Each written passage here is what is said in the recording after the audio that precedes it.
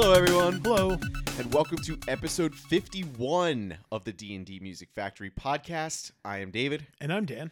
Dan, tell everybody what we will be breaking down today. So this week we're talking about heartbreak. We're talking about men who ain't shit. We're talking about women who ain't shit. Yep. We're counting down our 10 favorite breakup songs. These are the songs that either you're looking to, cry out some feelings, get some emotions out, or you're looking to fuck them, fuck this, flip a table over, go out, catch you some strange, and, get back to it. Get your, when Stella's trying to get her groove back. Yes. Basically. Yeah. And we all wanted her to. That was a really important time in our childhood. That was big. Yeah. And she did. It was important. That was when everyone was calling people da bomb. Mm-hmm. Well, some people deserved it. Some people were da bomb. That's true. There were people like that. So yeah, these are the songs that either help get you through or that help. I guess they all help get you through. Whether it be some of these are angry, spiteful sort of tunes. Some of them are kind of songs that you wish you had someone back, but you'll move on eventually. Yeah, everybody has that first couple days where you're like, oh, this is the worst thing that could ever happen to me, and then it's like, no, it's not. Yeah. Then after a few days, few weeks, you start to see the cracks and you're like, yeah, I guess that was kind of shitty. Yeah. You start to see the forest through the trees a little bit. Or like, even if you got dumped, you're like, I mean, I used to do this a lot. Like, I could see why this person didn't like it. I definitely did never consider anyone else. There's absolutely some self-reflecting that goes on in that point in time. Oh, there has to. But yeah, I mean, I think we did a good job of capturing the full range of emotions, like you said, the anger, the depression, the like. What are the other steps? The acceptance. The acceptance. What are the other 12? And then there's also the moments too where you're just like flaunting that you've moved on faster. Yeah. Or maybe you didn't. Look what you missed out on. And yeah, exactly. So there's a whole lot of different feelings that go into this. And nothing better than seeing an ex and they look worse. Yeah. Nothing better. Yeah. You're like, decision confirmed. I'm gonna keep my mouth shut. Yeah. Yeah, I mean, we're not looking to bash people here, but totally not saying anything about that. It's just it's great. Yeah. So yeah, this is definitely not as cheerful as the last few episodes that we did, but you know what? Every once in a while, we've got to look in a different direction, and sometimes you got to play in the mud, get a little dirty. There's sad feelings, there's sad songs. We can't just have fun all the time. This is real life. You think this is a game? Yeah. In the words of the immortal DMX, you think R.I.P. this is a game? Yeah. No. I mean, like, Did you say R.I.P.? Yeah, he's dead. I forgot. Yeah. He's real dead. I forgot he was dead. He's real dead. Yeah. So it's definitely not going to be as cheerful of an episode, but I think we put a pretty great list of songs together. I think some of these you're going to feel empowered though. You're going to feel good. You're going to feel better. Definitely. Even. Yeah. Yeah, I mean that's part of it too. Some of them you'll feel worse. Yeah, or you'll either feel worse, or you'll relate, or you'll feel seen. Be going through it now. Hopefully not, but if you are, then hopefully this stuff helps you through it. So you'll definitely feel seen. You're right. Yeah. Bolster you back up. Get the fuck back out there. Yeah. Consider us your confidence boost. Yeah. All right. So, what kind of B-sides did you have this week? Oh my God! I had so many. Like this was probably the most. So. I guess I'll start off just with a couple songs that I didn't put because I already used them. Obviously, the greatest breakup song of all time is Never Meant by American Football. Yeah. I mean, it's just... Yeah. It's sensitive, but it's sensitive, but it's direct. Mm-hmm. And I think it's a realistic look at young love. Yeah. Of just like, man, like it's no one's fault. It's just over and we just need to move on. Yeah. That I think is really good. The opposite of that is Justin Timberlake's Cry Me a River, a spiteful, bitter song that he has come out since and apologized. Yep. For making fun of Britney Spears about, even though I don't think he made fun of it. Like, I don't think he did anything wrong with that video song. Yeah, I don't really either. I mean, I think it was just people didn't like people making fun of Britney anymore after that doc came out. It's hard to be a celebrity in a relationship with another celebrity, because if you mistreat them in any way, their fans are going to be furious. Yeah, like dude, all the Swiftie attacks from and those people to anyone Taylor Swift wrote songs about. And then there was like the Selena Gomez and Justin Bieber thing where what was the song he wrote about her, like I think you should go love yourself. Yeah, about how like just like even my mom could tell that you were not a good person. Yeah, and then it's just like that's when it gets a little weird. You're like, oh shit, like that's really, we all know who that's about. And also coming from Bieber is also it's rough. Also like, yeah, you're a piece of shit. Johnny Cash, Cry Cry Cry, kind of an old throwback one. Yeah. Also one that really I wrestled with for most of the day of putting on the list. Marvin Gaye's I Heard It Through the Grapevine. Yeah. I feel like it's not quite a breakup song, more of a I found out you're cheating on me song. Yeah. And yeah, so I didn't want to put it on there. Also, you know what, man? I really like that. Like, this is gonna be really funny to you, I think. Maybe. But I really like those two Olivia Rodrigo songs. Dude, I love them. That Good For You and Driver's License. I said that. I'm like, dude, during the year-end list, I was like, I don't know what to say, but this girl's going to be around for a while. I think were my exact words. I said, she's not going away. They're really big. They're very simple, but they're very like... I know. And it's like, it's a combination of like a Paramore and Alanis Morissette ripoff at the same time. Yeah, it just works. I love it. It does. Yeah, it just works. It's so catchy. Like, you could just picture every teenage girl screaming it in their car. Yeah. You're like, it's legitimate. She's going to get a lot of kids through breakups. Basically the whole I guess I'll just say the whole album of Tell All Your Friends could just be on this list. You could just put the whole record on there. Yeah, that's pretty true. Misfits, Die Die My Darling. Oh, I forgot about that. And then I guess I'll end it with one of my favorite breakup songs. I didn't put it on here because I didn't want all slow, sad songs for this. Yeah. Bonnie Raitt's I Can't Make You Love Me. Ooh, is one of the greatest breakup love songs ever. Man. It's so dark. The piano is so good.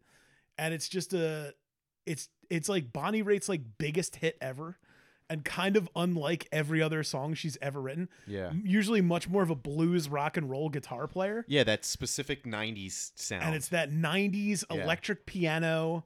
Boom, boom. Like, it's such a powerful song. Yeah. Of just the phrase of just, I can't make you love me if you don't. Yeah. That you're like, holy shit, man. That I love that a lot, but I didn't want to bog everybody down with it. Yeah. We're going to be doing plenty of that though. Don't worry. So, and then also the song I also didn't put, I wanted to put because the lyrics are so funny, but Radio by Alkaline Trio. Just a little song about how I wish you would take a radio to bathe with you, plugged in and ready to fall. But out of all the songs, so I listen to like insane death metal, really goofy, crazy shit with a lot of insane lyrics, like Suitcase Full of Guts and stuff like that. Mm-hmm. But it is the most horrific lyric to open any song is just shaking like a dog shitting razor blades. Whoa. And it's like, this kind of like, hey, like it's this really easygoing kind of breakup tune, but it just starts really rough and like Jesus. You're immediately just like, Jesus Christ, man. So that's the ones that miss for me, Dave. How about what songs miss for you for breakup tunes? All right, so again, this is a combination of just missed and tracks we've already named. So you use Self Control by Frank Ocean, which I think is a great one. Pretty much almost any song on that really, record. Yeah, really any Frank Ocean song in general, because also Thinking About You, they're all basically sad breakup songs essentially. Go Your Own Way by Fleetwood Mac, one of the greatest breakup songs ever written. What is it? Some of the best records ever written about a breakup. Yeah, Rumors. Think about Fleetwood Mac. Rumors. Nope, it's all true. It's all true. I already used Maps by the Yeah. Don't Speak by No Doubt. It's Too Late by Carole King. Pretty much every Adele song, but specifically Someone Like You. I've already used You've Lost That Lovin' Feelin' by the Righteous Brothers from the songs people sang in movies with Top Gun. Mm-hmm. Neither One of Us by Gladys Knight and the Pips. Let's see here. Since You've Been Gone, Kelly Clarkson. I had that Yep. And I had it on my playlist that I was using. I was like, it's just such a great tune. Yeah, like, it really is. Like, who hates that song? I know. It just missed for me. It's got just enough rock for the rock people and just enough pop for the pop people. Yeah, it was perfect. I mean, it was a great hit, and she's doing so well now too with all those Wayfair commercials, man. Yeah, that girl's still doing. And stuff. she has that fucking TV show. Yeah. That I sent you the video the other day of her doing escape music, exit music for exit music for film. Radiohead. Yeah, it was incredible. She did great. Yeah, she really did. She can still sing her ass off, man. Yeah, I mean, there was never any doubt that was going away. But yeah, she's out there doing things. I hope she takes over the Ellen show when that bitch leaves. I'd be cool with that. Yeah. Because from all accounts, Kelly Clarkson's sweet as pie. Seems awesome, and she's super talented. Yeah. She's not just an awkward, mean person who dances. Yeah, agreed. Fuck Ellen. Yeah, stop mistreating your workers, people. All right, and then the three that were the closest, Mariah Carey, We Belong Together. I talk about her all the time. Bon Iver, Skinny Love, and then the closest was New York by St. Vincent. Really, really great song. It just missed. It would have been too sad if I included that one too. That's the one off of Mass Seduction. Mm-hmm. Yeah. That's a great song. Yeah. New York is New York without you, love. Yeah. Mm-hmm. That's great. Yeah. I was thinking that if we ever do sad songs, I'll definitely have to put that. Don't give it away. Okay. Don't give it away. I know what you're talking about. The other song on that record. Yeah, that's I know what you're talking about. Oh, it's soul crushing. It's it is. soul crushing. Yeah. And we'll do that one day, but we'll probably have to jam. Yeah, we'll space it out between 400 between this and that. We'll do most fun songs. Yeah. All right, cool. So Dan, why don't you kick us over to your number 5 pick? Number 5 for me comes to us from the late year of 2018. This is off of the album the EP, I guess, technically. My Dear Melancholy. This is from The Weeknd. The song is called Call Out My Name. This is, if you were one of the people that worked with me, you would know I was playing this record all the damn time when this came out, man. I was so into this EP. I loved it so much. The consistent tone, the fact that it was like way more electronic, like his early records, like Trilogy and Kissland, like it was sad and melancholy. Like he moved back out of like the pop element he was working with on the last few with like Starboy and whatever Blinding Lights was on. I forget the name of it right now. Well, that was after the Blinding Lights. Yeah, that's what I meant. Oh, I thought you said after. No, sorry. That he moved out of, that he did after this that he did with like I can't think of the name. Beauty Behind the Madness. Sorry, that he did with Beauty Behind the Madness and Starboy. Whereas this is much more. It's like the whole thing's very like downbeat and kind of sparse. Yeah. Like there's all this empty space in it, and it makes the vocal so much longing, so much more a sound of longing, I guess is how I would put it. Yeah, it's far more Wicked Game from him than it is Blinding Lights. Absolutely. Sure. Yeah, it's the slower. This is not a dance track. No. This is that like baby making R&B. Yeah. Kind of like, dude, like this man is like singing from his soul. The multi-track of all the backing vocals just being him is so good. I feel like production on this is nuts. I really, really love it. It's really like synthy and dark and kind of muddy sounding, which some people in reviews were like, oh, it sounds kind of muddy and dark. And I was like, that's the whole point. The record's called My Dear Melancholy. Right, yeah. What did you want it to sound like? You want bright, sparkly production? Like, that's bullshit, man. Like, if I name my record In the Swamp and you're like, sounds kind of sludgy. Yeah. I'm like, yeah, dickhead. Wonder why. So with this album's release, this is kind of a cool thing that I had never seen happen before. That he released a music video for Call Out My Name and Try Me that was a vertically oriented music video that was released directly to Spotify, so you were to watch it on your phone. That I think is pretty fucking funny, man. Like, that had never really happened before. Like a 16:9 but vertically oriented. Pretty funny, but very smart, because I think marketing data would tell you that most people open things on their phones now. Yeah. Like it's silly to when format there's a things. link and you're trying to release something, I'm not, let me pull my laptop out. Right. Pull it out. Like, no, I just whip it out on my phone. Exactly. Yeah. Let me just whip this out on my phone. This song also, as we were speaking before, this is also a song that is allegedly about Selena Gomez and The Weeknd's relationship with her. Interesting. There are later references on this record to operations, which at the time Selena Gomez had like a kidney transplant. So beats me. There are some references later in this album about that. Even some of the production on this record even features members of Daft Punk. This was so cool, man. It's the only EP The Weeknd ever released, which I find pretty interesting. That is interesting. Everything else was either full albums or mixtapes. This is considered the only EP. That's cool. And I think it's not traditional format for a pop star. Yeah, for pop R&B, that kind of. I mean, he's pop. He's not R&B. Yeah. R&B is where they put him because they're like, oh. Well, he was in the beginning. He was much more pop or much more R&B in the beginning than he was. Very pop. much so. Yeah, especially because Blinding Lights is like. That's as pop a song as you can pretty much. Yeah, you can't. It was made in the lab to be the biggest pop song in the world, and it was. Yeah, like it literally fulfilled its purpose. Back in the lab. Yep. Just me and Max Martin. Always a guy with a fucking with a pop filter made of pantyhose. Yeah. Back in the lab doing what we do.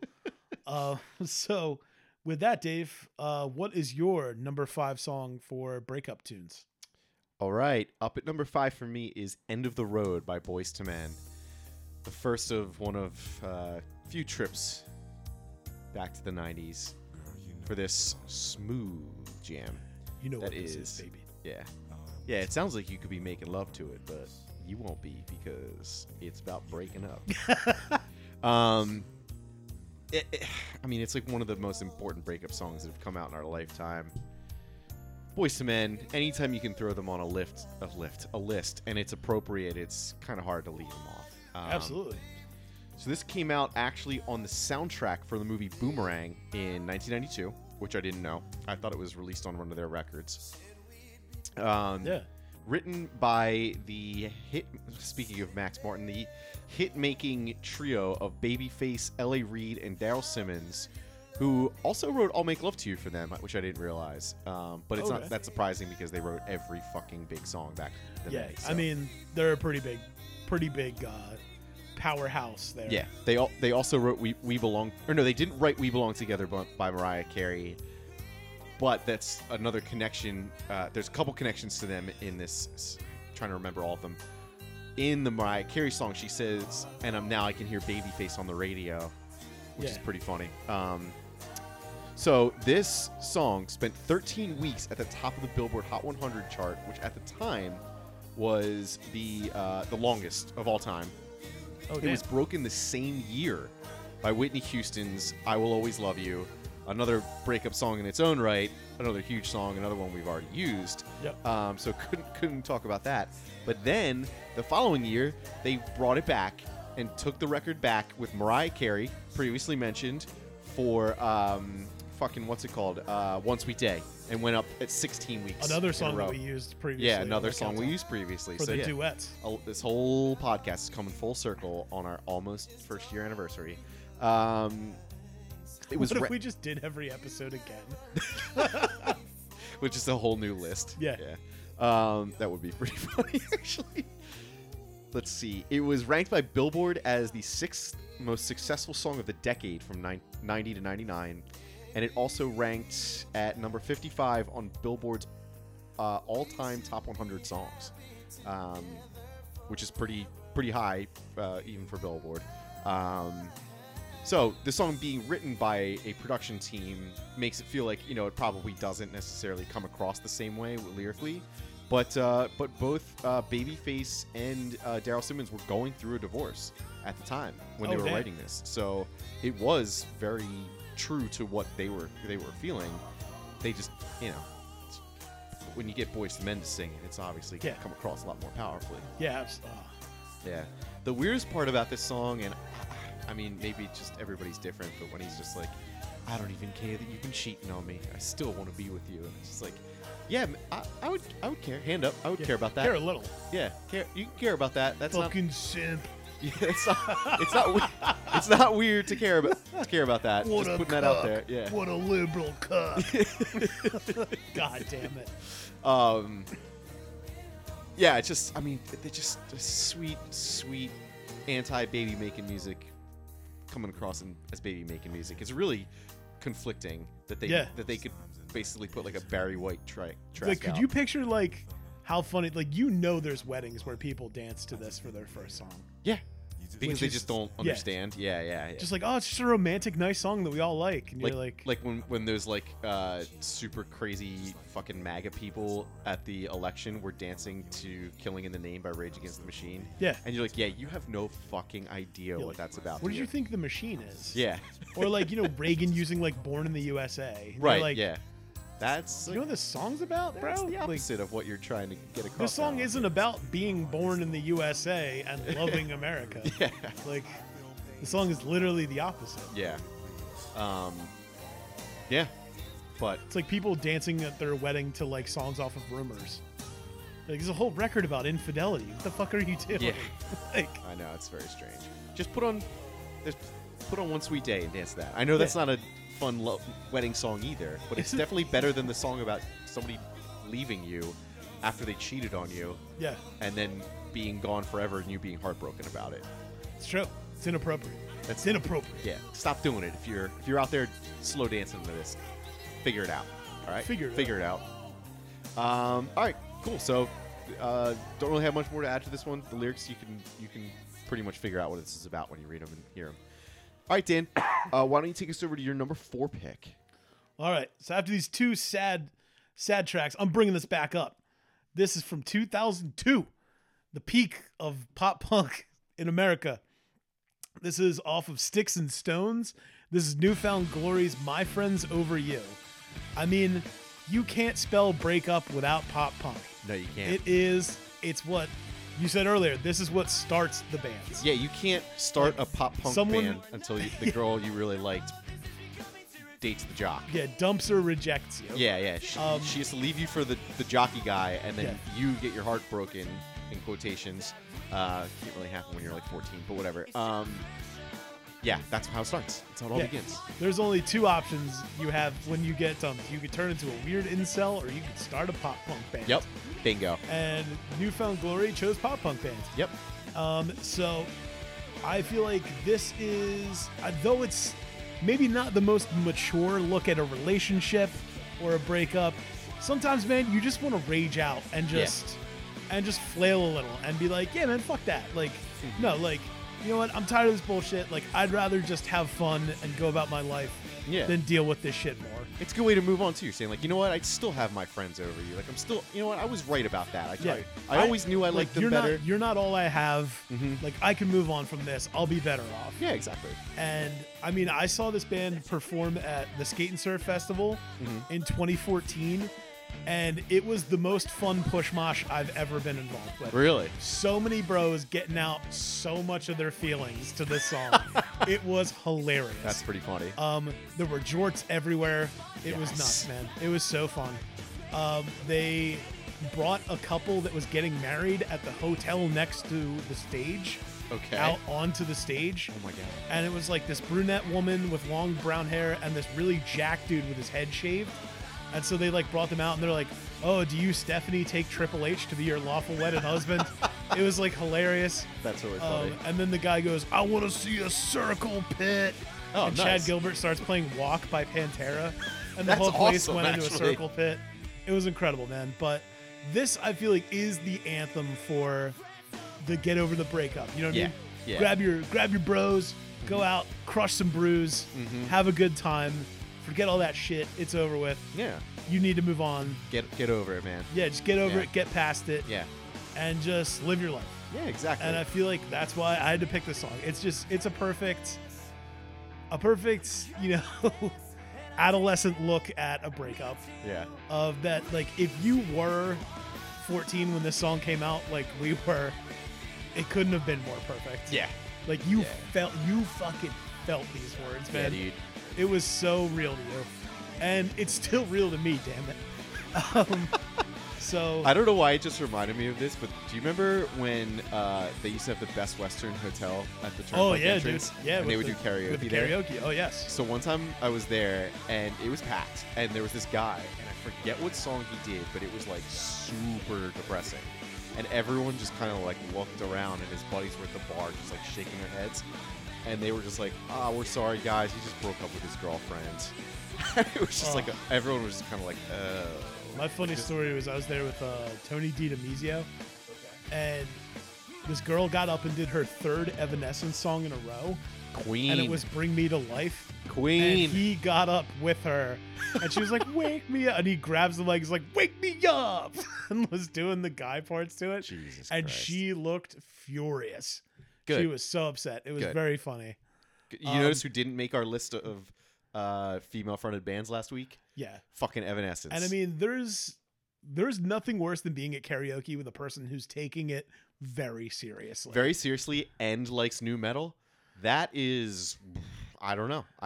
It just stinks that person wasn't working at Best Buy that night. Although if a woman got up and started doing a song off of Kitty's first album, Spit, I would probably have to marry her. Okay. And fair. would think that was the funniest thing I could ever witness in my life. Yeah, probably. Like if that happened when in a place I was in, you would just be down, guy was like popping it out. Dude, you'd have the ring ready. Yeah, like I would immediately get in my car and drive to the nearest like pawn shop. I'd be like, "What do you got on deck?" Yeah. So with that, Dave, what is your number 4 pick for a breakup song? All right, bringing us back down. Up at number 4 for me is "Unbreak My Heart" by Toni Braxton. My favorite karaoke song to sing, because there's nothing like a good song with a girl singing in a male register. Because there aren't too many of those, so I like to take advantage of it when it gets there. Yeah, get it. It's a beautiful song. She really does just fucking crush it in this song. Her voice is incredible, and it's obviously "Unbreak My Heart." It's a breakup song. If you couldn't tell, yeah. It's from her second studio album, Secrets, which came out in 1996. The song was written by Diane Warren and produced by David Foster on, get this, LaFace Records, Babyface and L.A. Reid. Almost like they were kingmakers in the 90s. In the 90s. So, full circle with them again in this episode. Diane Warren being a very accomplished songwriter in her own right. Did a couple songs I think we've talked about on this podcast already, if I'm not mistaken. I'll have to look it up. This single has sold over 10 million copies worldwide, nearly 3 million in the United States alone, which puts it as one of the highest selling singles ever. Yeah, it's a banger, man. Yeah. So the rumor is that that Diane Warren presented it to Toni Braxton, and she initially hated it and didn't want to sing it, and L.A. Reid had to like convince her, basically. Listen. Like, you don't understand. This is a fucking hit. And so he finally was able to convince her to do it. So she finally agreed to do it. And now it's probably her signature song. Obviously, it was the most successful on this record, and it's probably the one that she's most known for at this point. Diane Warren wrote "I Don't Want to Miss a Thing" by Aerosmith. We talked shit on multiple times because it's the only one that they got to number 1 and they didn't write it. Yeah, she's the one that wrote that. She also wrote "Because You Loved Me" by Celine Dion, "If I Could Turn Back Time" by Cher. Oh shit! Yeah, she's a pretty. That's what I mean. She's a very accomplished songwriter. I mean, that's the greatest Cher song to me. Yeah. Yeah. You don't like "Believe"? No, I'm just kidding. Oh no, yeah, I got lost there. Yeah. "Believe" is the one I think I like the most. Yeah, you're right. Yeah, they're both good though. Yeah, I mean, it's just getting to the part where she's doing just like the falsetto and head voice and like the little flamenco guitar plays in this. It's romantic as fuck. It is. It's another like kind of baby making breakup. I feel like these two are almost like they're almost like a "I Want You Back" vibe. You know what I mean? Like far more desperation. Like this is like a breakup that was not my choice. Agreed. Yep. Like, you know what I mean? Like totally. These are like songs for the dumped. Yeah. Yeah. Definitely. Was that Reggie? Oh, that was I think it was Reggie in the Full Effect. Yeah, and it's also weirdly like it sounds like the backing music you would have playing at a massage place or like a spa. Like this is 100% like the relaxing music they would have when they're asking you what scent you want in the room when they're providing. There's definitely an elevator version of this song. Yeah. That plays in some JCPenney. Yeah, and I bet you could do it and people probably wouldn't even notice. No. Yeah. Because there's really not much to it other than her voice. Yeah. Like, it sounds like if you did this, if this was instrumental, it would still work. Yeah. Yeah. God, I love this song so much. Remember Toni Braxton put out an album like, I want to say like 2 years ago now? Yeah, I think you're right. That she tried to, but like, dude, there's like mad cursing and like it's fucking dirty, dude. Really? Yeah, like I always thought dirty. Yeah. Interesting. Yeah, like I always thought it was like, oh, she's like one of the divas from the '90s. Yeah. She's like, above that, if you will. Yeah, you would think so. But like, no, like, dude, the record's all back like, to that? I'm gonna throw it back, clap these cheeks, like it's like Nicki Minaj type shit. Seems like a weird career choice to do that in your 60s. She's 60? I don't know. It's just a guess. She still looked pretty good. Well, I'm not doubting that. I'm just it's just a weird backwards timeline to me. It is a little odd. You're not wrong. All right. Well, Dan, why don't you take us over to your number 3 pick? All right. Number 3 for me is another little bit of a downer. This is from 2008. This is off the album The 59 Sound by the Gaslight Anthem. And the song is called Here's Looking at You Kid. Obviously, the line lifted from the end of Casablanca. The famous Humphrey Bogart line to great movie, actually. Lauren Bacall. Yeah. Of all the gin joints. Yeah. We'll always have Paris, baby. Yeah. But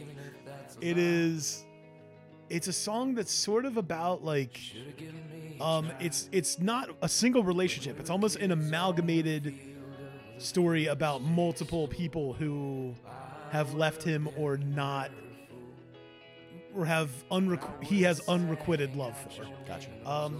Lyrically, I mean, so if you don't know the Gaslight Anthem, I almost think that's insane, but like very Bruce Springsteen-y. The way I heard them described was if Social Distortion started in the Heartland, Interesting. they would have sounded like this, which I think is pretty funny. That is funny.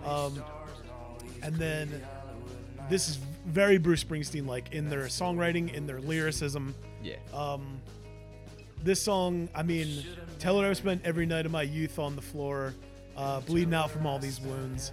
It's incredible, man. The lyricism's dark and rough and not even angry, but more very melancholy, that I really connect with. I think that's me to a T, man. Their lead singer's named Brian Fallon, who writes most of their songs. And this song, oddly enough, this band was performing in 2009.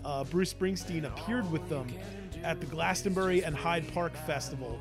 And after he did that, the sales of their album doubled. Really? Immediately following that. Oh, it definitely would have. I mean, that's like a... If you were a Bruce fan and you most likely hadn't heard this band. Yeah. And then Bruce came out and went, oh, these are my boys. You should check them out. Yeah, I mean, that'd be like having like a YouTube series and then fucking Robert De Niro's in an episode. Yeah. People will be like, wait, what? I gotta watch this. Yeah. There's a podcast that Robert De Niro showed up on? Yeah. Oh, I guess that would have been more appropriate, yeah. Yeah. But I think this song, it ends with the phrase, here's looking at you, kid. Mm-hmm. That's just brilliant. And the only takeaway from this, the only downside is that this song doesn't end the record, which is a huge mistake. Right. Because this song, it ends on such a perfect, romantic, kind of melancholy ring out. Right. And it should have closed the record, and it's the end of... It's the closing line of the movie? It's one of the closing lines of the movie. Like, it would have been a perfect end to the record, except then they immediately follow it with a song called Backseat. That's like a high-energy, like, pump-up track at the end, and I was like, that should have been a B-side released later. That's and named appropriately for what it should be on the album. Yeah, like, this should have ended. Yeah. This should have been the closer, and I feel like the record would be better served if it was. Yeah. So with that... Wait, real quick. If you had Robert De Niro on this podcast, which episode would you want him to be on? if I had to choose which episode to put him on. Yeah, that we already did. Oh. Which one would he be the best on? I think I would choose Robert De Niro. Ooh, that's a great question, man. Yeah. Because we never did one about songs about slapping people with a gun. No. That wasn't him. That was Ray Liotta. I'm sure he's. I mean, that's a good point. He's been in a lot of movies with guns. I think if I was gonna choose,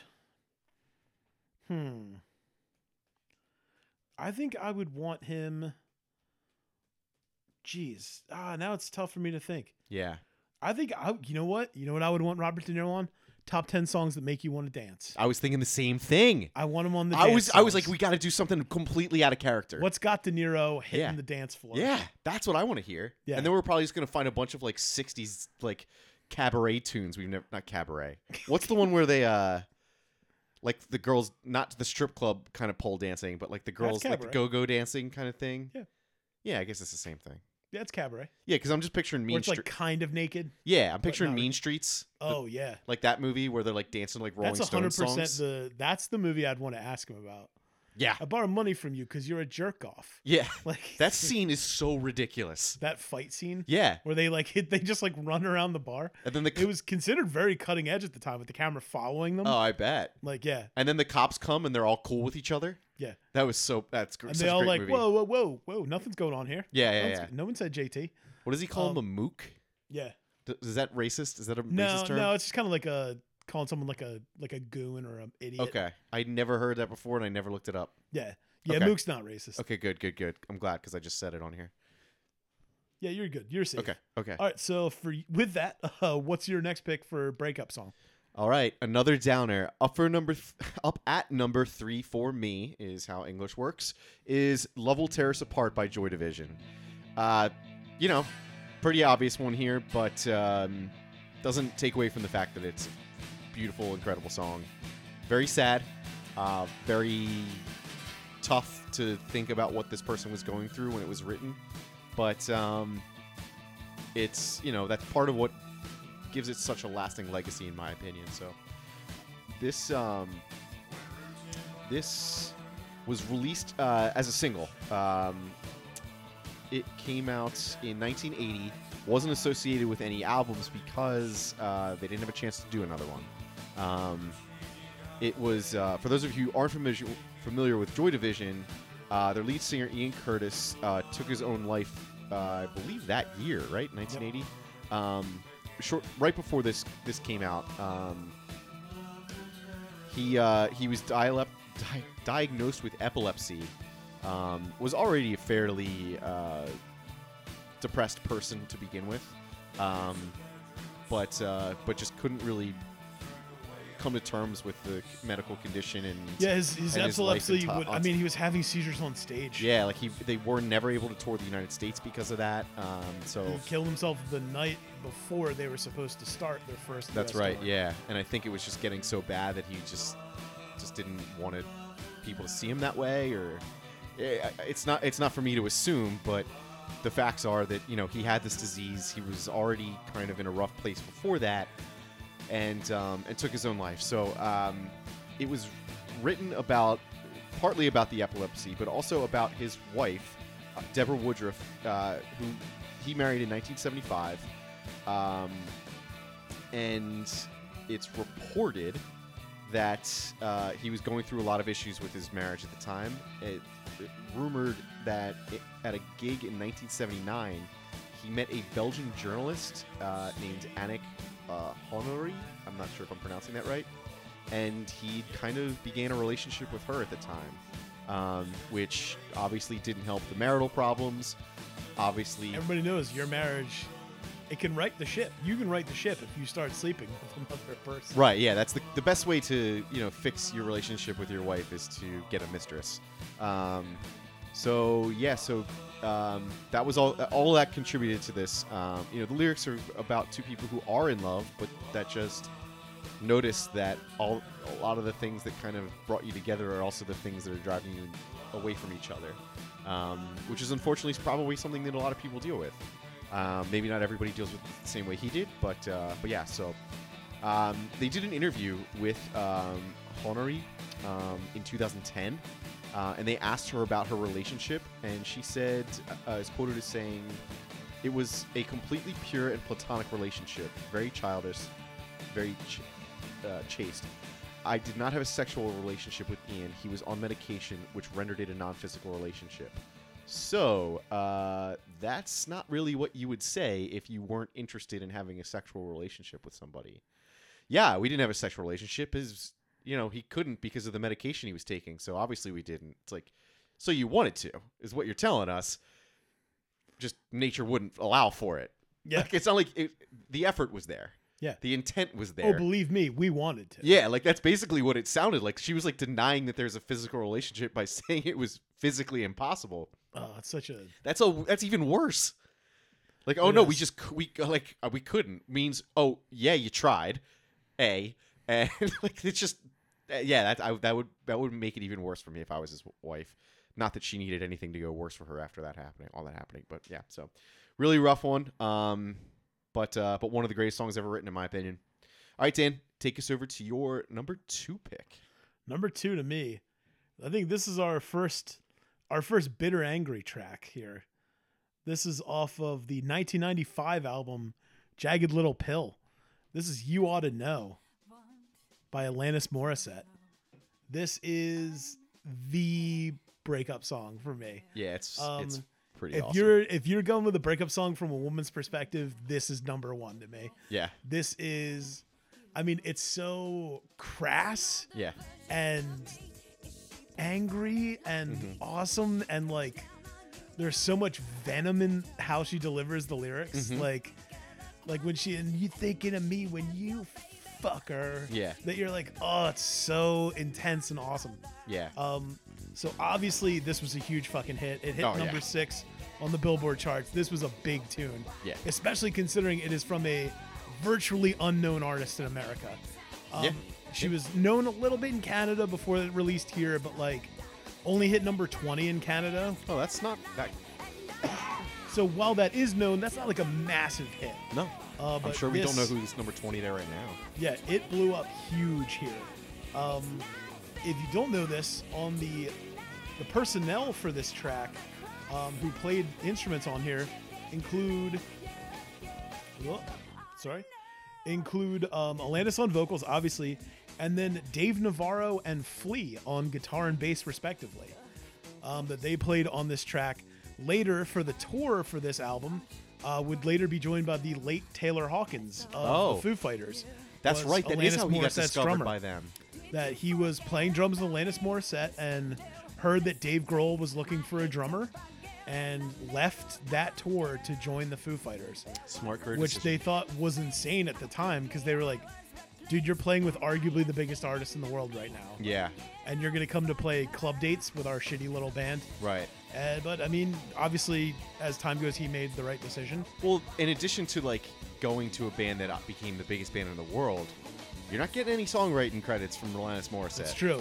You're being paid as crew. Right. So you might not even get performing credits on any of the tracks. No. She might not even let you perform on the record. No. So thankfully, they did do him a solid, and they made a movie about the tour. Oh, okay. A live video, so he did get at least a SAG payment for it. Well, there you go.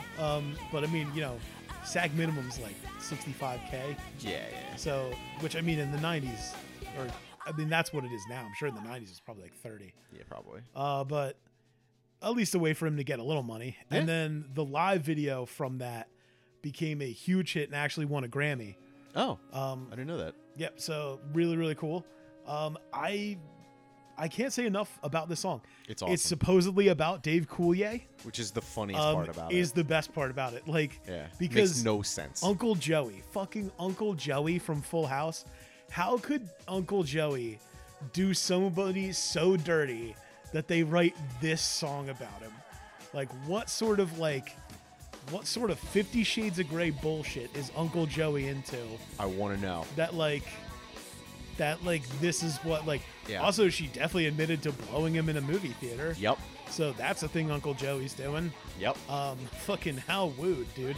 Like it is, like it is too much for me to know about the sexual escapades of Dave Coulier. Yeah. Even though I also kind of want to know more. Yeah, like let's be honest.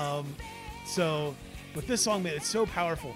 When it finally breaks and hits, and she just lets rip with the vocals. Yeah. And then it's got like, what song has yodeling? There's yodeling in this song. I know, and it fits perfectly. It's the best part of the song. Get up. Like, who doesn't? Yeah, she crushes like, this track. And just goes out on the vocal. Yeah. Like, it's perfect, man. It rips so hard. Great 90s tune. Yeah. Super, it definitely sounds like she says cross-eyed bear, though. Yeah. Which is hilarious. The cross-eyed bear that you gave to me? Yeah, like oh, it was like a stuffed animal of a bear that was cross-eyed. What a great gift. Yeah. Maybe that's what drove her so insane. Yeah. That was it. That was the move. Yeah. It was my birthday, and all he got me was a cross-eyed bear. Mm-hmm. But yeah, I mean, who didn't love Alanis Morissette when this came out? Never heard anybody say a bad word about her. Dude, like my dad loves her. Nice. Like everyone loved this girl when this record came out. I mean, I work at the record store, man. This is out of print pretty frequently just because everything is right now with shortages and COVID backups. But like it was easily like during Christmas time, dude, 3-4 a week. Yeah, why not? People love it. It was nuts. Yeah. How much it's a classic. Everyone bought it. And it was like you would see people hit like step 2 where they would start and like if it was like a kid that was like 16, they're buying like Taylor Swift, Olivia Rodrigo, Billie Eilish. And then the next you'd get them, they're like 18, they're buying like Mitski, they're buying Japanese Breakfast. Right. And then they're like 2022 and they're like Jagged Little Pill. Yeah, they're going back. Like they're going backwards. They're now like, it's time to now it's time to dig deeper. Now they're like, how did we dig a little deeper? Yeah. What got us here? How did these girls get Who so are the angry? Angry women. Yeah, exactly. And like, oh shit. Yep. And then sure enough, then they'd go from that and then they'd be buying, they'd get Carole King, they'd get something like that. They'd get Fleetwood Mac. It was awesome to see. Nice. But so with that, Dave, what is your number 2 pick for breakup songs? All right. Up at number 2 for me is Hide and Seek by Imogen Heap. I think it's how you say it. Imogen? Is that how they say their names over there in the UK? This is a band I have always seen the name for and until today had not heard. That's her first name. That's her name. Imogen? Imogen? Is it Imogen? I don't know. They got weird names over there in the UK. So yeah, Imogen Heap was originally part of a duo called Frau Frau, which had some songs that were in Garden State. If you ever saw that movie, we can't talk about Let Go. Like I'll lose my mind. That's a great song. Like there was a meme recently that was just a video of this guy dancing in his house with like all these lights, and it was like millennials watching Garden State and longing for a love that never actually existed in 2004. Hilarious. And it's him dancing to Let Go. Let Go. And I was like, oh, it was fucking all of us, dude. Why are you dragging everybody? That's so good. Like we were all there. We all thought it. Like that's really fucking funny. We were all equating to like that one girl we kissed once and how like she's the love of my life, man. There's beauty in the breakdown, Dan. Yeah. There's beauty in the breakdown. It was breakdown. such a great song. Yeah, it is. So yeah, this one is too. This is one of the most beautiful pieces of music to come out in a long time. It's just vocals on a vocoder and synthesizer, which is cool. She thought that would be the dumbest idea and that it was like too self-involved, but everyone convinced her like, no, this is fucking awesome. Keep it. So it was released in 2005. It was the first single from her second album, Speak for Yourself. This being a single is kind of nuts. Not your traditional sounding kind of single. The same day it was released, it was also featured in the finale of the very famous Fox TV show, The O.C. So if it was on there, California. Everyone's buying the shit out of that day. Everyone's downloading that on LimeWire that night in 2005. Yeah, sure. Nobody's buying shit. Yeah. It was also nowadays you get streams, but yeah, not then. Shit back then. It was also used in an episode of the Saturday Night Live, with Andy Samberg using it in a scene. Is this that what you say? Yeah, what you say. Oh my god, yeah. Yeah. And then it became in another stratosphere when Jason Derulo sampled it for his song "What You Say," because he didn't even change the name. or from the lyrics. I saw a TikTok I think it was last night actually, where some guy was like trying to see how far into a song he could get before the artist says their own name. And, and it was like, he's like, all right, here we go with Jason Derulo. It was like, boom. Jason Derulo! Like, the second it started, and he just goes, all right, and it cuts off. It was fucking hysterical.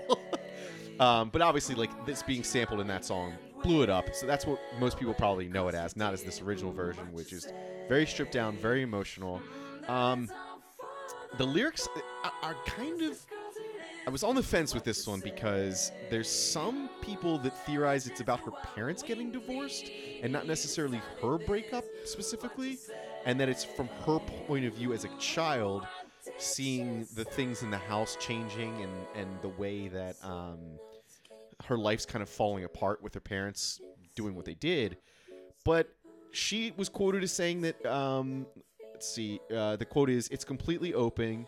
It's full of color. It's also colorless. It's full of meaning, but it has no meaning.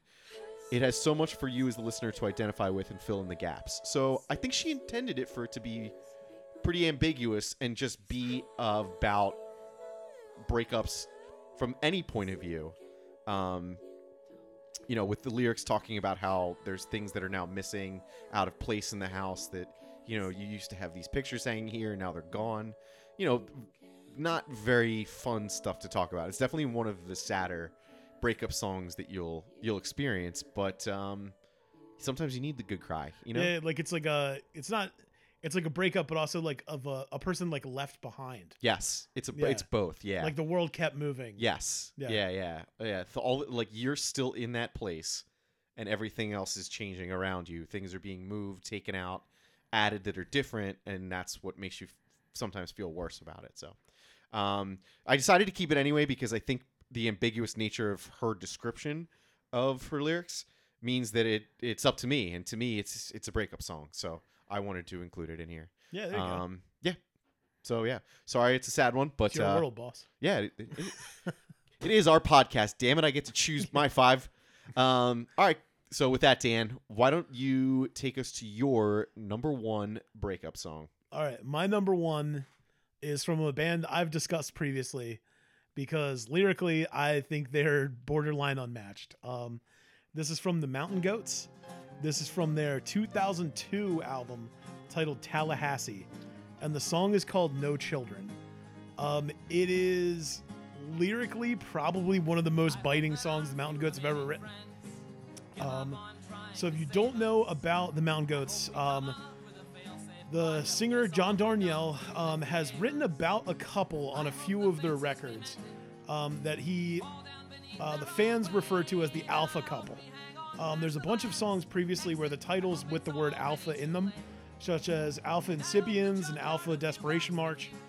The last song on the album, is titled Alpha Rat's Nest. And this song is about the Alpha Couple moves to a house on Southwood Plantation Road in Tallahassee, Florida. The house is falling apart, which is a metaphor for their marriage and their relationship. And sick of each other, themselves, and their life, they decide to start drinking themselves to death. Jesus. And it is, obviously, it's not a bright picture. No, not at all. So, not many of their songs are, though. They are not. It's very true. And it's a song that really... it's got a silliness to it a little, I think. Just because the lyrics are so dark. You know, I hope I die, I hope we both die. That it comes a little goofy at first. I hope the worst isn't over. Yeah. But I think some of the lyrics on here are so drastic and so intense that I love them so much, man. Like the lyric of I hope that if I get the strength to walk out, you'll stay the hell out of my way.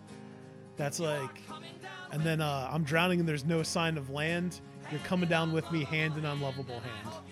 That's just a dark, like, we're sinking, man. Yeah. And I hope you die. Like, we need to get the fuck away from each other. Yeah. Like, this is going to kill us both. Yeah. And I feel like that realization is really dark, but sometimes you have those realizations. Yeah, of course. Yeah. Of this is fucking toxic. Like this is killing me, and it's probably killing you. Mm-hmm. And like just that realization of like, what the fuck are we doing here? Yeah. Like why are we still doing this? It makes no sense. And it's like Chewbacca, who lives on the 7th moon of Endor with the Wookiees. May the Force be with you, Dan. With the Ewoks. And he's from the moon of Kashyyyk. Yes. And just like Chewbacca living on the 7th moon of Endor, it doesn't make sense. This song makes no sense. And that's just all I have to say. The defense rests. Yeah. So, Dave, what is your number one pick for breakup song? Yeah, I had a question. So, in the beginning of A New Hope, do you think that somehow R2-D2 sabotages that other droid so he gets picked? Like, does R2? Yeah, absolutely. But how does he do that? Does he have like telekinetic robot powers? No. So, like it seems very clearly that he makes that happen. So you see the droid sitting there, and then malfunction, seemingly by R2-D2. But you couldn't see because of the angle you had. You couldn't see if his little robot arm came out, did something to him. I'm gonna watch it again. I think there's some deeper level to R2-D2, even deeper than he already is. Do you think R2-D2 is also a Darth Vader? I think he has like force powers somehow. No, I mean that there is a tiny Jedi inside of him. One of the kids, like Darth Vader. One of the little kids. No, or didn't like die away. Or a man, like a youngling that got preserved in R2-D2. In one of those, like the Goosebumps episode where they preserved them in the giant Tupperware. Or like he's in like forever. A floaty tank, like Darth Vader is. Yeah, sometimes. That's what I think. Yeah, that's what inside of R2-D2. That's what definitely happened. What if he's just a head? That's creepier, right? Like Krang. Yeah, dude, like Krang. Like, oh man, I think we've figured that would make so much more sense for how things for that one little scene. Yeah, or a lot of Star Wars. Just like how the fuck is he never getting shot? How is he never? Yeah, he always managed to just get away from everything. Yeah, there's a tiny little Krang. Yeah, tiny Krang inside of him. A Krang Vader, just like Jedi the man who legitimately is inside and driving him. Mm-hmm. The actor who plays R2-D2. Yeah, that would have been fun. What if like that is what is like that's what R2-D2 is? I think that is a great theory. But he's also like a technical genius, which is insane. And he can speak robot languages. I mean, so is Luke Skywalker, right? He can fly the planes. He never learned how to do that shit. Yeah, he just T-16s shooting the Womp Rats. Yeah, but I mean, no, like a fucking actual like spaceship. Oh yeah, that's true. You mean like they talk about how he like became he was this great pilot and like. Yeah, he literally went from the little like pod speeder racers to that. Yeah. It's because of his force powers, man. R2-D2 is the same. That's true. They can just learn faster. He can just meld with machines. That's true. He can sense their currents. So with that, what's your number one pick for a breakup? Speaking of breakups, all right. Well, you're not going to believe this, everybody, but I'm about to bring us back up. Speak of breakups, let's break this shit up. Yeah, let's break up this conversation. Up at number one for me is "Dancing on My Own" by Robyn. The most upbeat track we'll have so far. It is a dance track. It's a straight up club track. It's perfect. It's absolutely perfect. I cannot believe that it took me almost a full year to get Robyn into a list. She's one of my favorite artists in the world, and this is her biggest song. It's for good reason too. I mean, I love that ultra square wave synth. Yes. Like it's one of my favorite. It's the whole reason to watch the movie Drive. Yeah. It's just like square wave synths, man. Yeah. They're all over it. Oh, like, absolutely. Yeah. Clint was just like, what's his name? Clint Mansell. The guy that did the soundtrack for it, but like he was just like, I love square wave synths, and I'm just putting them all over. It's beautiful. I love them too. That's why I make all kinds of waves with that. But yeah. See, this came out on her 2010 record. It was the lead single from it. Her fifth studio album was called Body Talk, Part 1. It has been referred to as her signature song, a gay anthem, and the ultimate sad banger, which I think is the actual... Yeah, that's the real one. Real title. The ultimate sad banger. Ultimate sad banger. So that's what they used to call me back in college. So... I'm just joking. I didn't go to college. So, R2-D2. In 2021, Rolling Stone redid their 500 greatest songs of all time list, and this was number 20. Damn. Yes, very high up on that. This is a pretty low key track for Rolling Stone. Yeah. Like it wasn't recorded by Bob Dylan in the 90s. I'm surprised. Right. Yeah. Right. This. Yeah. Was it? Yeah. So, Robin at the time when she was writing it was engaged to a Swedish MMA fighter and artist named. Say anime fighter? MMA. Maybe I said anime. Yes, he was a cartoon. Fight which me, is senpai. Which is part of what made this. Yeah, it's. Jesus Christ.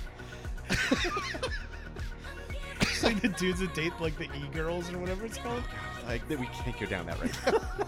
Anyway, so a body pillow. Yeah. Damn it, Dan.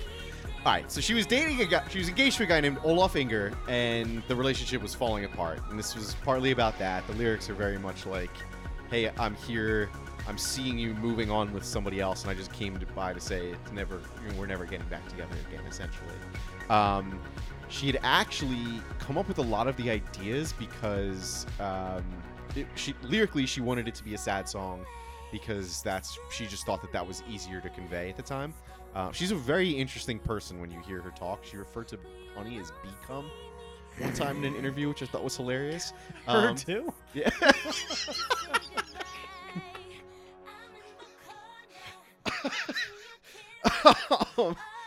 And the rest of the inspiration from the song came from her going and dancing at gay clubs and other like clubs while touring the U.S. in support for her album before that. Can't believe I was able to collect myself. And you can clearly hear the club influence in here, and you know what part of the reason why it became such a gay anthem is because she was really a part of their like club scene for a long time, and she's a very ambiguous looking person, which I think makes it easier to identify for a lot of people in that world. I don't know, I'm not going to assume anything, but it's been referred to that. It's just awesome. Like, she's such an awesome singer and songwriter. Her music is incredible. Everything she puts out, like she put out Honey, 3 years ago? I was gonna say she's at least 3 decades deep in having hits. Yeah, dude. Her first. So, for those of you who don't know, her first record came out in the '90s. She also had a song called "Show Me Love," in addition to Robin S., who I talked about in the Dance Tracks episode. Robin S., "Show Me Love," and Robin, "Show Me Love," both released in 1996. Don't know how, but that's what happened. That's the world we live in. Yeah. We just have to. We all have to adjust. Yeah. So yeah, she's been a huge like pop person. She started out in her teens, right, with that first record. Yeah. Then kind of transitioned more into this more like adult sound, and it's fantastic. Everything she puts out's great. I'm glad I was able to include a happy breakup song in here, and so it wasn't just all depressing stuff. And I'm glad that was how we rounded out the list. Yeah, man. Go out on top. Yeah, exactly. Because that's how everybody should look at their breakups. You know, it's not forever. It's a temporary thing. It's a roadblock for your next great step in whatever you walk in. Yeah, there's light at the end of the tunnel. Absolutely. Yeah. Have yourself a good cry. Yeah. A good scream. Yep. Get it all out. And then dance yourself clean. Yeah. Ooh. See what I did there? I did. Yeah. I really liked it. All right, cool. So this was more fun to talk about than I was expecting. So that's good. Hopefully it's more fun to listen to than you think of when you hear breakup songs or when you read that in the description. So let us know what you thought. Let us know what your favorite breakup songs are on social media. And don't forget to like and subscribe. Tell us about your favorite breakup and why it happened. Yeah. Tell us what you did wrong. Whoever has the best reason for why they got broken up for will win that shower bar I promised for my trunk. Dude. Please, somebody do something so I can get rid of this fucking thing. I'm also going to enter the contest, so your story better be good. Yeah.